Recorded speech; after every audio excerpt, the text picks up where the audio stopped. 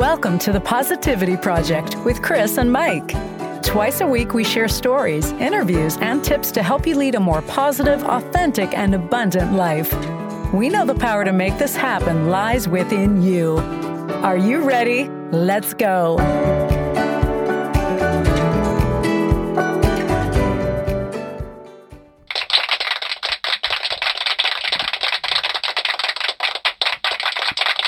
All right. This is season 4, episode 281 of the Positivity Project with Chris and Mike. We're glad you joined us again. If you're here for the first time, welcome. Hi. This is our midweek. PODFLASH. You know it.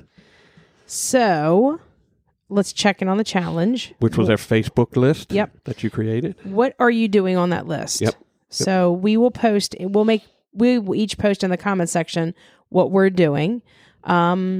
Maybe as we do it, I don't know. We'll post it, though, by the end of the week, what we're doing to meet the challenge. Yes. And we'd love to hear from you. Absolutely. Let us know what you guys are doing in there. Yeah. As far as that list, there was 20 items on the list, and all of them are, I'm going to call them good deeds. Yeah. Something nice Easy. to do. Yes, and easy. Easy deeds. Easy peasy. So, I haven't heard you talk much about Robert this week. Well, I know he's supposed to go to the doctor again for his ears. Yes, and I purposely didn't call him because he was having a hard time hearing. Oh, that's true. So we text back and forth a little bit, and I was able to get the joke of the day. I'm so proud of him for double ear infection, still getting us to the joke of the day. Yes, and he's still following through with his joke of the day. You know what? Consistency should be his middle name, not whatever it is. That's not it? It could be. I don't know. I thought it was. Might be. Okay. Lay it on So me. Maryland is a big jousting town, whether you know it or not. We do. It's part of our heritage. Yep. So, Robert, Is it our state sport? It might be our state sport. It may be. Okay. We have to we'll check that out. I'll check it out. Yes. You do the joke of the day, and I'll look it up. All right. I'm learning to joust in the evenings. Okay. I want to see Robert doing that on one of the cows. Well, actually, it's night classes. Oh, good Lord. Good Lord. Okay, Robert, that was mildly better. Mildly better. Well, yeehaw! It's time for another edition of Jimmy's Corner. That's right, people. Live and learn and pass it on by Volume 2 by H. Jackson Brown Jr., not to be confused with Papa H. Jackson Brown Sr. You stepped in and took over my line. Well, you stumbled. I picked you up and I carried you across the finish line. You're welcome. Okay. Volume 2, we're almost done with Volume 2. Well, thank goodness we have Volume 3. But this is a condensed version this week. Okay, so all right. We have a picture. Okay. I've learned that you shouldn't always bail your children out of trouble, even if you may want to. Mm-hmm. Age 47. Life lessons learned are a good thing sometimes. Agreed. I've learned that I cannot blame my parents for my problems anymore. Mm-hmm. Age 24. You should have figured that out by age 10 or 11. Mm-hmm. I've learned that boys only rub your back to find out if you're wearing a bra. Oh, my Lord. Age Facts. 11. Oh, God. Dear Lord. I've learned that my grown children remember and treasure the things we did rather than the things we bought. Mm-hmm. And that's we say that something all that the time. We live by, age 65. And that's another edition of Jimmy's Corner. Volume 2. Oh, that's right, people.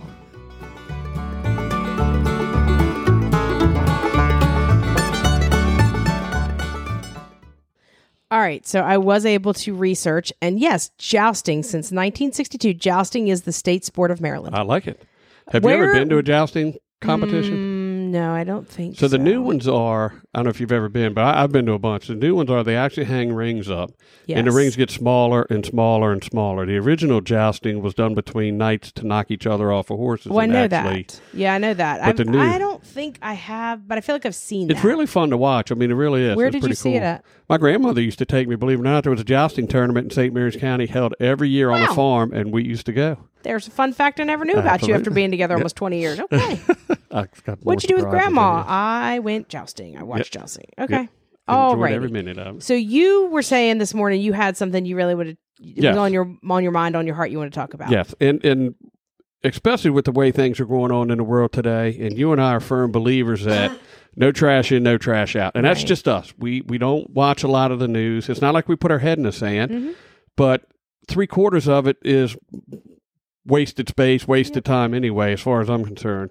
So one of the things I want you guys to think about is, and that was a pun intended. Okay. To think about is that, your brain is always working. It's always thinking. It's always doing something. Mm-hmm. That's human nature. You have more control over your thoughts than you think you do. And one of the things I want to talk about, and this is especially like at nighttime. So there's only a couple of times that your brain is not actually performing at a very high level. If you're awake and you're doing stuff, even if subconsciously, your brain is motivated, it's thinking, it's doing things. And, I forgot how many thoughts go through the average brain a day, but it's a lot. It's a lot. There's only a couple of times that your brain isn't working as hard. And one of those is if you're in deep meditation, which is something that you must train to do. Mm-hmm. A lot of people start out trying to meditate, and the whole key about meditation is today you do it for 2 seconds, tomorrow 3, tomorrow 4. You add on to that time that your brain is mm-hmm. Function at a slower pace or less of a level. And even with that being said, you do something to occupy your brain, and typically it's count your breaths or keep track of your breaths so it empties out some space. The other time is in light sleep. Light sleep, your brain also doesn't work. You're not thinking. Only when you're in REM and you're having dreams that mm-hmm. your brain is still working. So with that being said, you do have control over your thoughts. And during the course of the day, to keep yourself on pace, to keep yourself on track, keep track of some of those thoughts. And if your thoughts are starting to go off the track, it's very easy to refocus your thoughts. Find something new. Turn on a song that you want to listen to. Stop and look at the birds. Just look at the color of the grass for a minute. It does not take much to distract you away from bad thoughts or, things that could be bringing you pain or starting to, depress you, so to speak, during the course of the day. Cause you anxiety. It's an anxiety, and it's so easy to do this. And the longer you practice this, the easier it becomes to just click the knob and change the channel. Okay. So I'm going to try it if I get stressed out this week. So, I don't have grass to look at, but maybe I'll look at all my baby Yodas and they'll make me happy.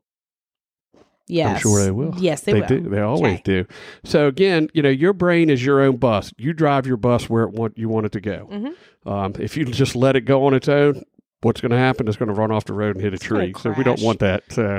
It's my way of saying it is very easy to redirect your thoughts. Mm-hmm.